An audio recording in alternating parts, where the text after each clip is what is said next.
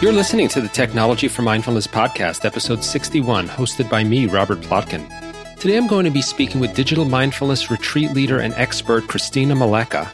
Inspired by the work of Sherry Turkle, Nicholas Carr, and her own experience in digital fasting, Christina has created a series of digital mindfulness retreats which can be done at home or on location with Christina.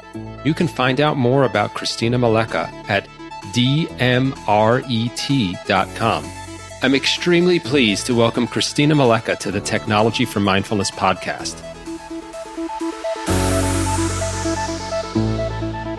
In the interview that you're about to hear with Christina Maleka, you'll hear her talk about the digital mindfulness retreats that she runs with people in person, but you'll also hear her talk about the do-it-yourself at-home retreat option that she offers and her suggestions that you can take mini retreats on your own for a day, a weekend, even a few hours or an hour. And I really, for today's tip, just want to summarize and draw on her suggestions to suggest that you can go on a micro retreat by yourself, which could be as short as a single meal.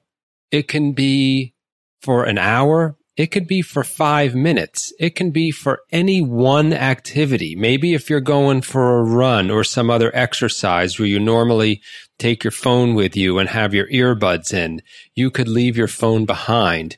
What I suggest about this is no matter how short this is, a minute or 5 minutes, that you set aside your technology intentionally and be aware that that's what you're doing.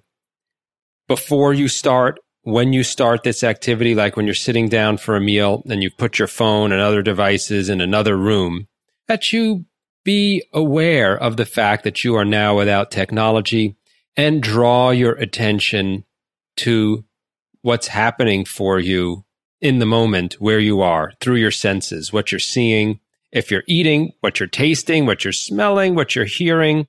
And I found that when I do that intentionally, really focus before I start on the fact that I am now going to be spending some time without technology, it can help me to be more present in the moment. I think about other kinds of ways of making transitions. In my own martial arts training, I remember early on being taught that when we walked into the dojo, the school, and bowed upon entering, we were supposed to use that few seconds of bowing to remind ourselves that we are now entering the dojo and will be focusing our attention on being there and training.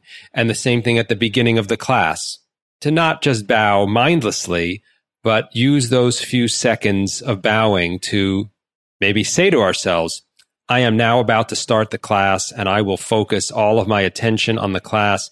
I will put aside whatever else is bothering me about my life or I'm thinking about doing tomorrow for the duration of this class. And then at the end of the class and upon leaving, I was taught to bow again mindfully to make that transition. So whether you actually bow or just close your eyes or in some other way consciously set your intention for making this a micro retreat from technology, I suggest that you do something to make that transition into technology-free time and see if that helps you stay more focused on your direct experience during that period. Hope you find that helpful, and I think you're really going to enjoy the upcoming interview with Christina Maleka.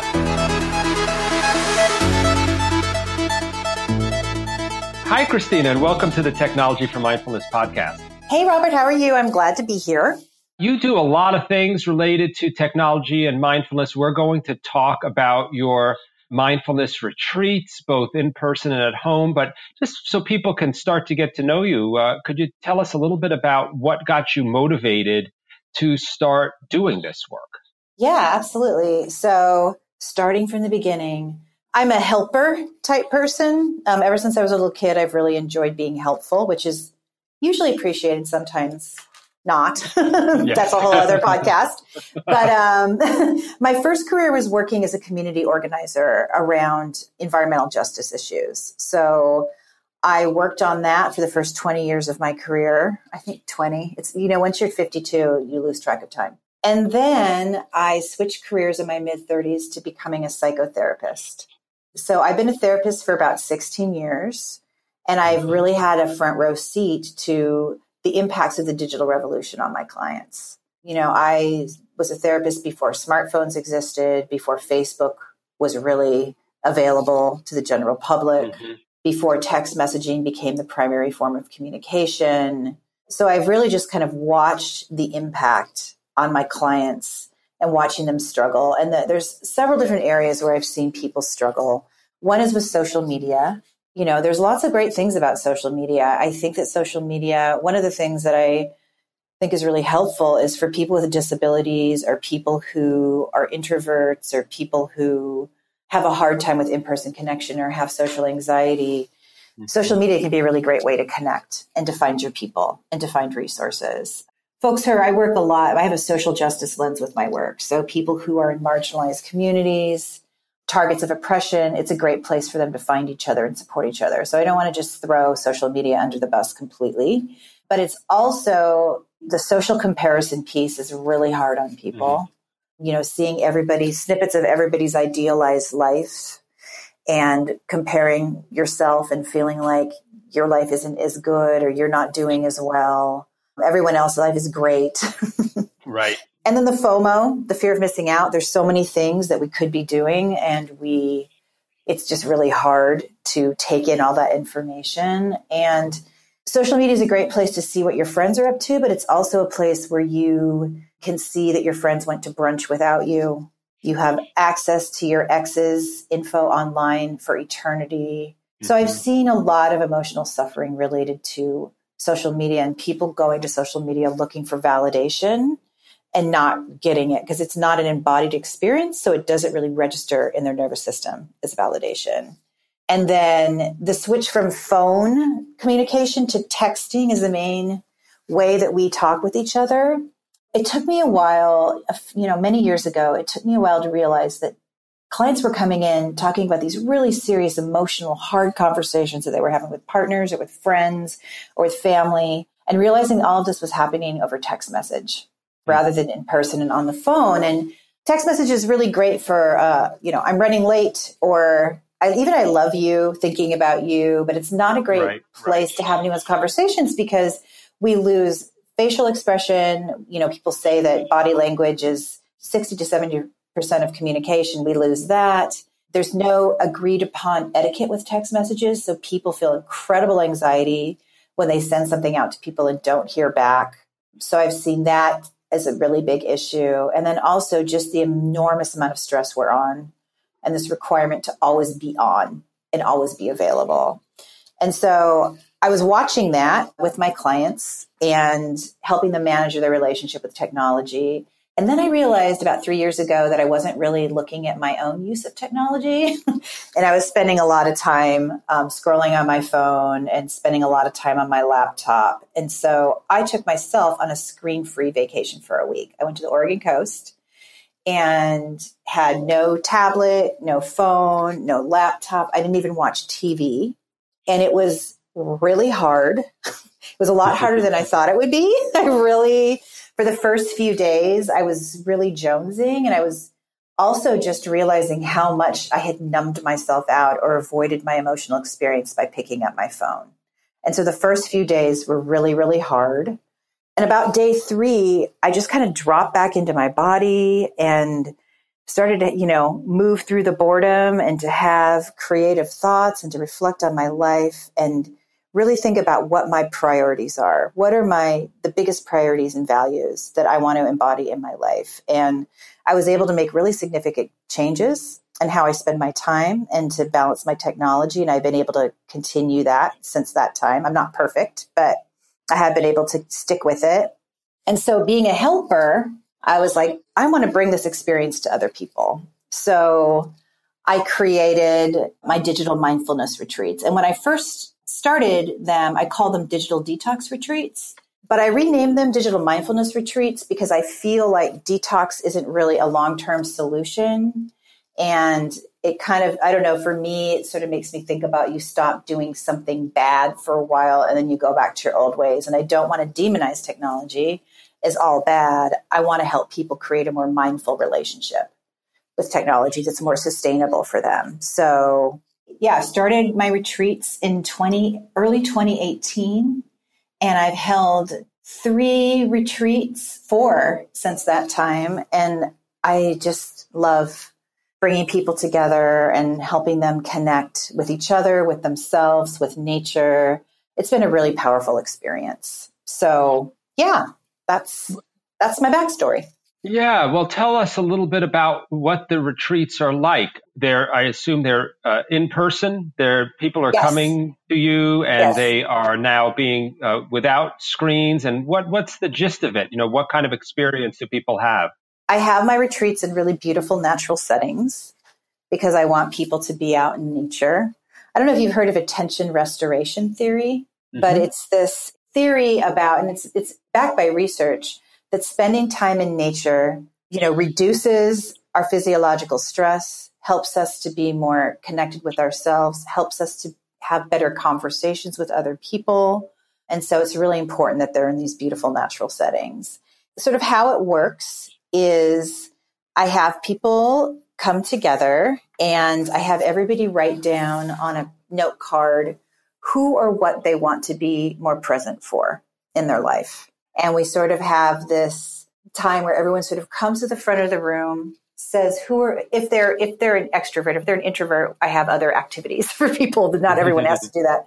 And they say who or what they want to be more present for, and they hand over their technology to me. So it's a tech-free for the whole weekend or week, depending on how long the retreat is. And then I immediately send people on an exercise to explore their 5 senses. Most people have 5 senses. Some have fewer, some have more. I focus on helping people drop down into their 5 senses because that's one of the best ways to get present, to be calm. As a therapist, when I'm working with clients who have experienced trauma and might get dissociated or triggered, one of the things I do to bring them back to baseline is have them explore their 5 senses. So people go outside, they take in the things they can see, hear, smell. I have delicious things for people to eat. And I just, I feel like with technology, a lot of times we're not using all our senses. And so it really helps people to get present. I do several mindfulness meditations throughout the retreat. I really have designed it to be for people who haven't meditated before or want to start a meditation practice. So I give people lots of different examples of meditation practices. We do a Vipassana meditation. We do loving kindness meditation. We do body scans. I give people a lot of tools to think about what form of meditation works best for them. One of the biggest pieces is just getting people to talk to each other, putting down their phones, looking each other in the eyes, getting to know strangers.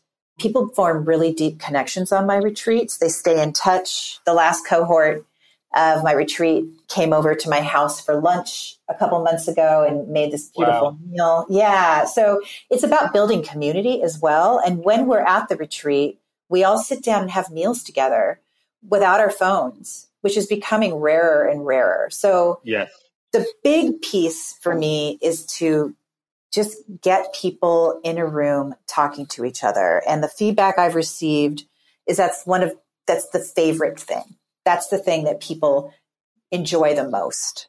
Then I also take people on an exploration of their emotional relationship with social media. I ask people to think about what they post most often on social media. Is it a photo, an opinion, an article, an experience, a vacation?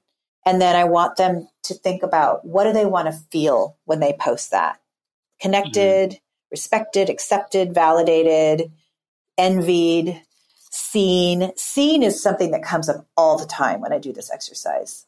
Yeah. People want to feel seen. And then I ask them to think about what do they want people to think about them? Like when I post this, what do I want people to think about me? And then we spend an afternoon just having conversations with each other about what are the emotional needs that we're really trying to get met through our connection with social media? And can we find other ways to get those needs met as well with just one-on-one embodied experience with other humans, with our mirror neurons on and our full selves? And then I ask people to think about, what do you want people to think about you? Mm-hmm. And why? And how close is that to who you really are? And who really knows you?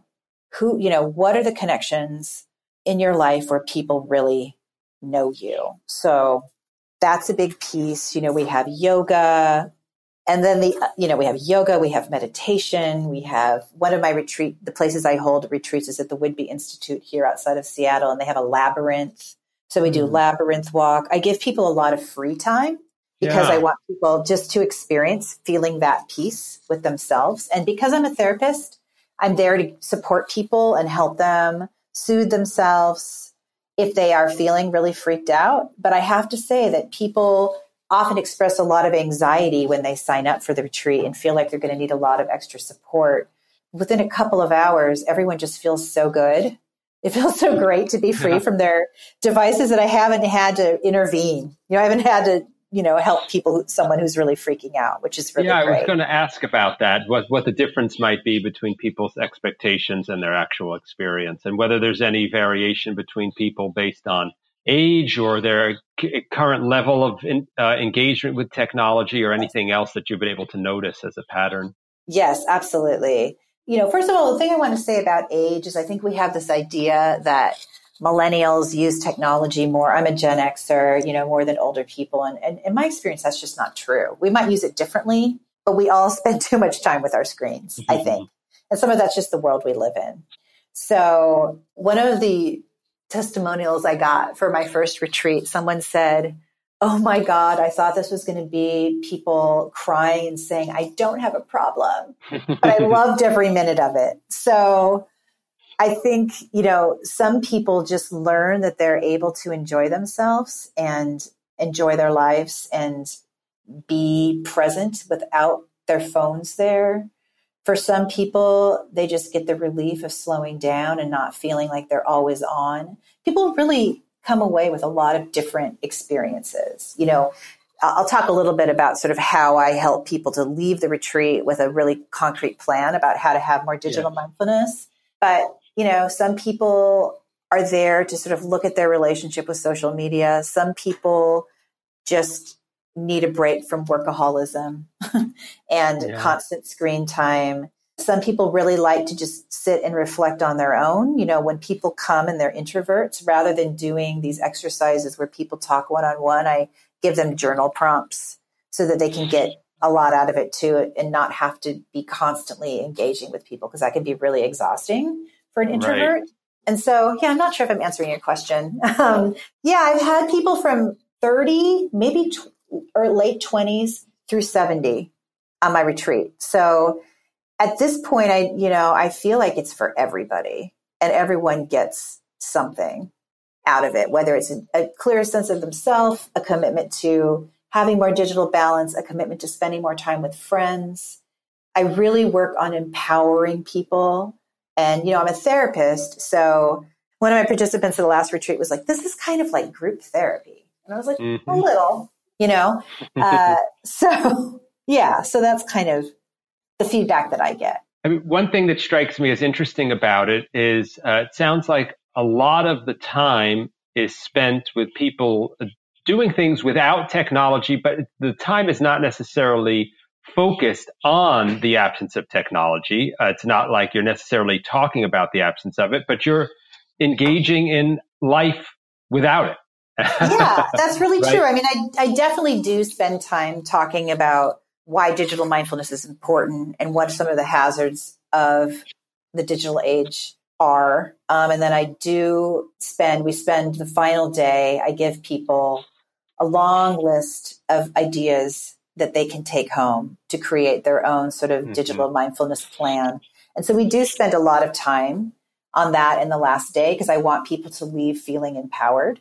So it is a combination of just asking people to have experiences without technology and finding the joy in that, feeling I don't know how satisfying that is and how life-giving it is. It was just such a great thing. And, doing a deep dive into themselves, what's important to them, what they most want to accomplish in their life, and then also giving people tools. So we do talk about technology, but a lot of it is really just about giving people these tools to remember what it's like. A lot of my work is geared towards helping people move out of this sort of a tech-induced sympathetic nervous system response. Sympathetic nervous system is fight or flight. And most of what I do on my retreats is intentionally created to move people into parasympathetic states of relaxation and social connection and rest. So that's a really huge piece, is I want to give people the opportunity to feel what it's like, to feel rested, to feel less stressed, to feel less pressure. Can you tell people, from your knowledge as a therapist, about the state of being aroused in the sympathetic nervous system and both what it feels like, but its effects long term and short term? Right. So the sympathetic nervous system is basically the part of our nervous system that is fight or flight. It's a stress response part of our nervous system. When it's very, very activated, say in the case of having a seriously traumatic experience, when we go into the sympathetic nervous system state, it comes from the most primitive part of our brain, right? Like the bottom of our brainstem, our amygdala. And when that happens, the prefrontal cortex of our brain, that sort of is the manager of the brain, just goes offline. And we end up feeling, having a lot of adrenaline and cortisol, which are stress hormones, in our system. And so with the technology, I feel like it's a little bit lesser. It's not as intense, but it's like we're in this constant state of anxiety and pleasure, especially when we are looking at social media, and the intention there is to give us those little dopamine hits. Mm-hmm. So we keep coming back. Tristan Harris talks about having a slot machine in our pocket. And so we live in this constant state of low-level stress and distraction. And that has far-reaching impacts on our emotional health, on our physical health. Having stress hormones coursing through your body makes you predisposed to a lot of, and I'm being careful here because, I just don't want to, I have an idea of what it is, but I don't want to make pronouncements. But I mean, it can lead to heart disease, poor sleep, which also comes with its own set of health issues, inability to be present, and just a much lower quality of life. So I really want to help people move into those, balance out with those sympathetic states, which they talk about rest and digest, and so that's about relaxation, social connection, and rest. And we really need to be able to be there in order to counter the effects of being in a sympathetic state a lot of the time, because there's so much coming at us all the time, and there's so much stress, and there's so many notifications, and there's so much email.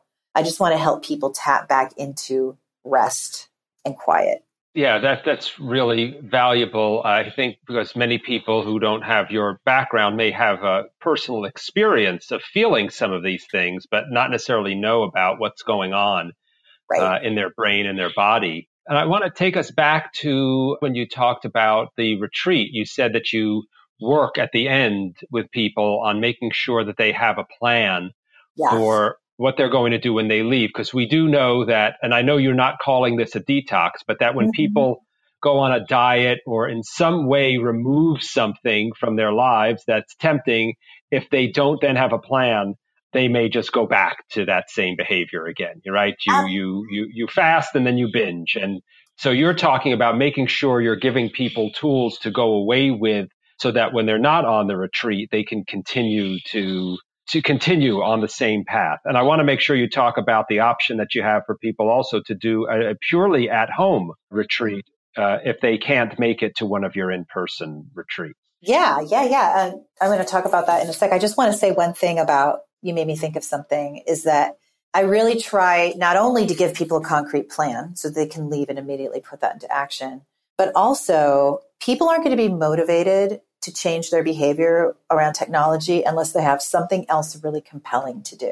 So another huge part of my retreat is giving people a lot of ideas and helping them explore how would they rather be spending that 4 hours a day that they might be spending on their phone. So anytime you're taking someone's coping, because we often use technology or phones to cope with emotions, I want to give them healthier replacements. So that's a really important piece. And then, so I have a do-it-yourself guide to a digital mindfulness retreat that's on my website. And I created this because I know that a lot of people can't afford, either time-wise or money-wise, a weekend or week-long retreat. And I hope at some point to build this to the point where I can offer reduced fees and scholarships. But for now, I just wanted to make it more accessible. So I created this guide that anyone can use for their at-home digital mindfulness retreat. Because I think sometimes people want to take like a break from technology. They want to do technology fast, but they don't know what to do with themselves. And so I've taken a lot of the components of my retreats and put it into this document for folks. It's great. And we'll make sure to give people a link to that where they can get it directly. Yeah. And I'd love to talk through what those steps are. Absolutely. Yeah. If you can give people an overview, this would be great. So the first step is I suggest that you block off time in your calendar to make this retreat happen. If 4 hours seems like a lot, do 1 hour. Or if a whole weekend works, do that. So I really encourage people to do something where they're going to succeed and then build on that success. So you want to block off that time, make an emergency contact plan. So if you have anxiety about being reached, you can like let your neighbor know or let your partner know or let somebody know. You can sort of make them your emergency contact. When I do my retreats, I'm the emergency contact. And so far, knock on wood, no one has needed to contact me. I think a lot of times we feel a lot of anxiety about not being reachable when in reality, it's okay. Of course, there are exceptions to that. And then decide where you're going to store your digital devices during the retreat. And if you feel like you might cheat, have a friend or your partner or neighbor hide them from you. And then sitting quietly and meditating. There's lots of different forms of meditation. Your listeners I'm totally happy to talk with anyone about starting their own meditation practice. No charge. I feel really passionate about that. So you just want to sit and meditate and set your intentions for the retreat, which you might have really specific intentions, or you might just be like, I want to see what happens, which is also really great. And then as I talked about before, I have an exercise in my DIY guide about engaging with your senses. So engaging with your sense of sight, eating something delicious, feeling textures in the environment, finding scents that smell good, and listening to ambient sounds or listening to nothing. Because one of my big weaknesses is having my earbuds in all the time. I'm always have my earbuds in, listening to music or listening to podcasts. And I've been trying lately to just walk around in the world without them on. And it's really great. And then I suggest folks spend time in nature, finding a park, sitting in your backyard. If you live in a really urban environment, playing with some plants, like maybe getting some plants and having a plant repotting party for yourself. And also journaling. So sitting down and writing down what really matters to you and what you would like to spend more time for. The piece around investigating your emotional relationship with social media is also in the guide with sort of guidelines for how do you work through that process for yourself. And then being really intentional about committing to in-person connections. So thinking about who you're going to reach out to for in-person time. Maybe that might mean reaching out to some friends. It might mean planning a party, just depending on what works for you. But really being intentional about making sure you're making those connections. And then on my guide, there's a list of, oh my gosh, a lot. I want to say about 30 different tips that people can use to find more digital balance on their phone, on their computer, in their home, in their daily routine, and in their social life. And so there's this piece where you basically go through and you look at what are those changes you can make and how much time will you save with those changes. And then going back to your journal entry around what's most important to you and sort of replacing that time that you're going to save by having more digital mindfulness with those things that you feel passionate about. And then I also encourage people to sit at the end and meditate and to think about what they're most grateful for. Gratitude practice is a really important part of the work that I do on my retreats and in general, because I think sometimes people think of gratitude practice as this kind of woo-woo thing. But in reality, having a gratitude practice helps to work through our natural negativity bias.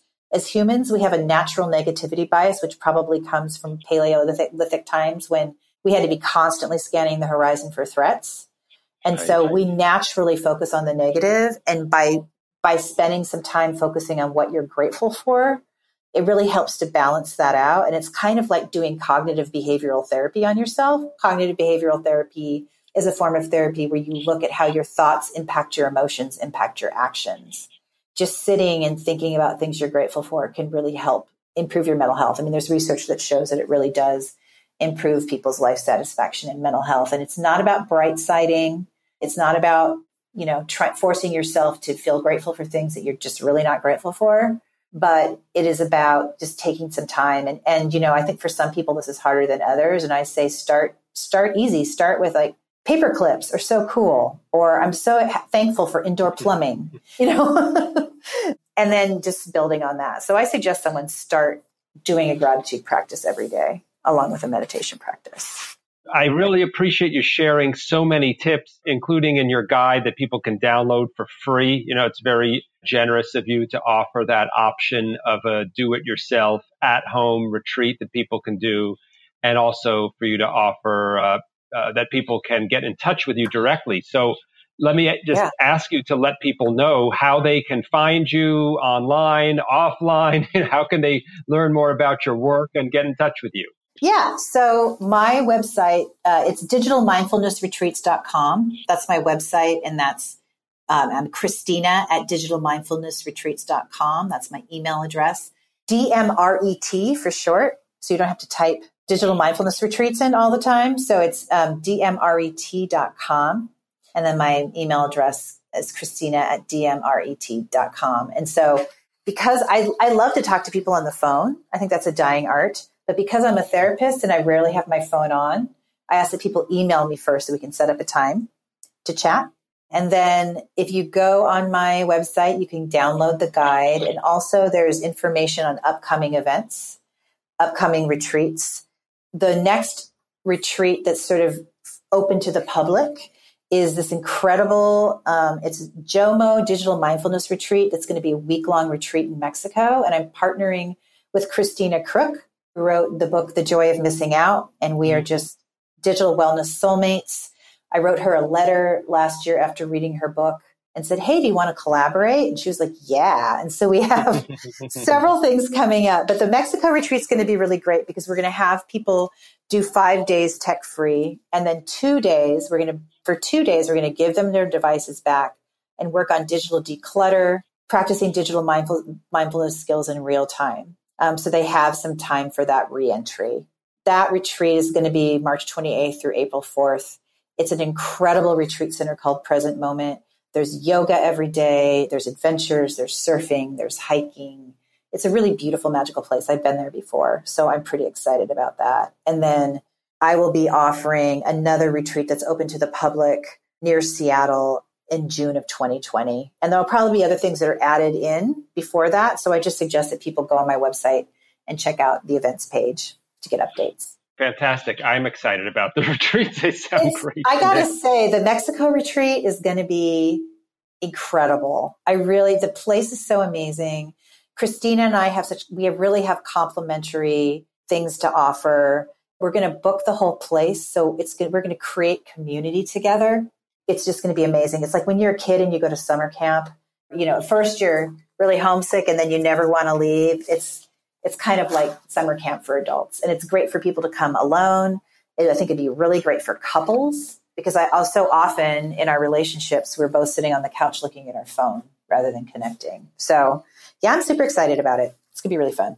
Awesome. Well, thanks for sharing with everyone. And thanks so much, Christina, for being on the Technology for Mindfulness podcast. I really enjoyed speaking with you.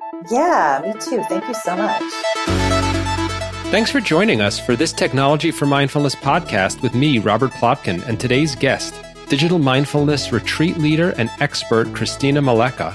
Christina has created a series of digital mindfulness retreats which can be done at home or on location with Christina. You can find out more about Christina Maleka at dmret.com. If you liked today's episode, please subscribe, rate, and review and share the episode with your friends. And don't forget to also check out our blog at technologyformindfulness.com for information and tips about science, technology, and mindfulness.